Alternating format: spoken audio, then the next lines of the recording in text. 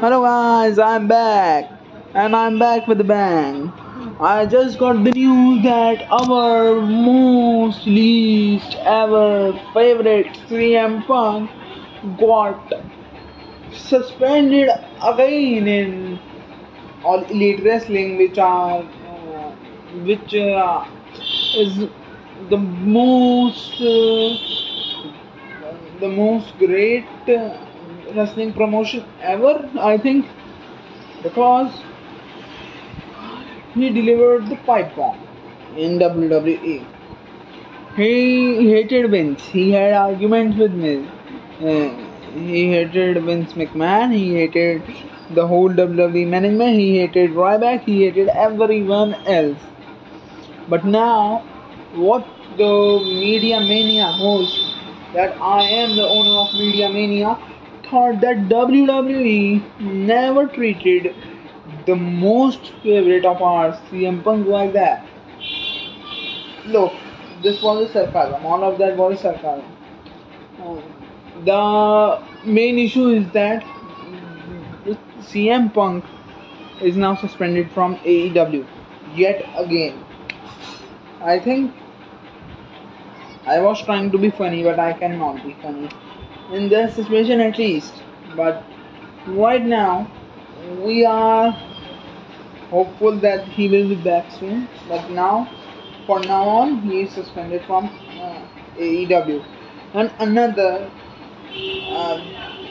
small or very small wrestler, which he was indulging feud with backstage feud with CM Punk, was also suspended from AEW at that moment.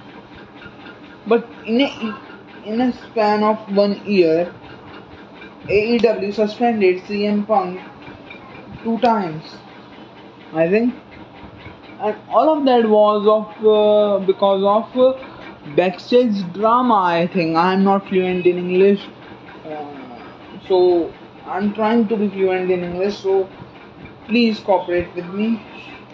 What I thought was that I will make the podcast feel international. I will make the canvas international. I will make everything international.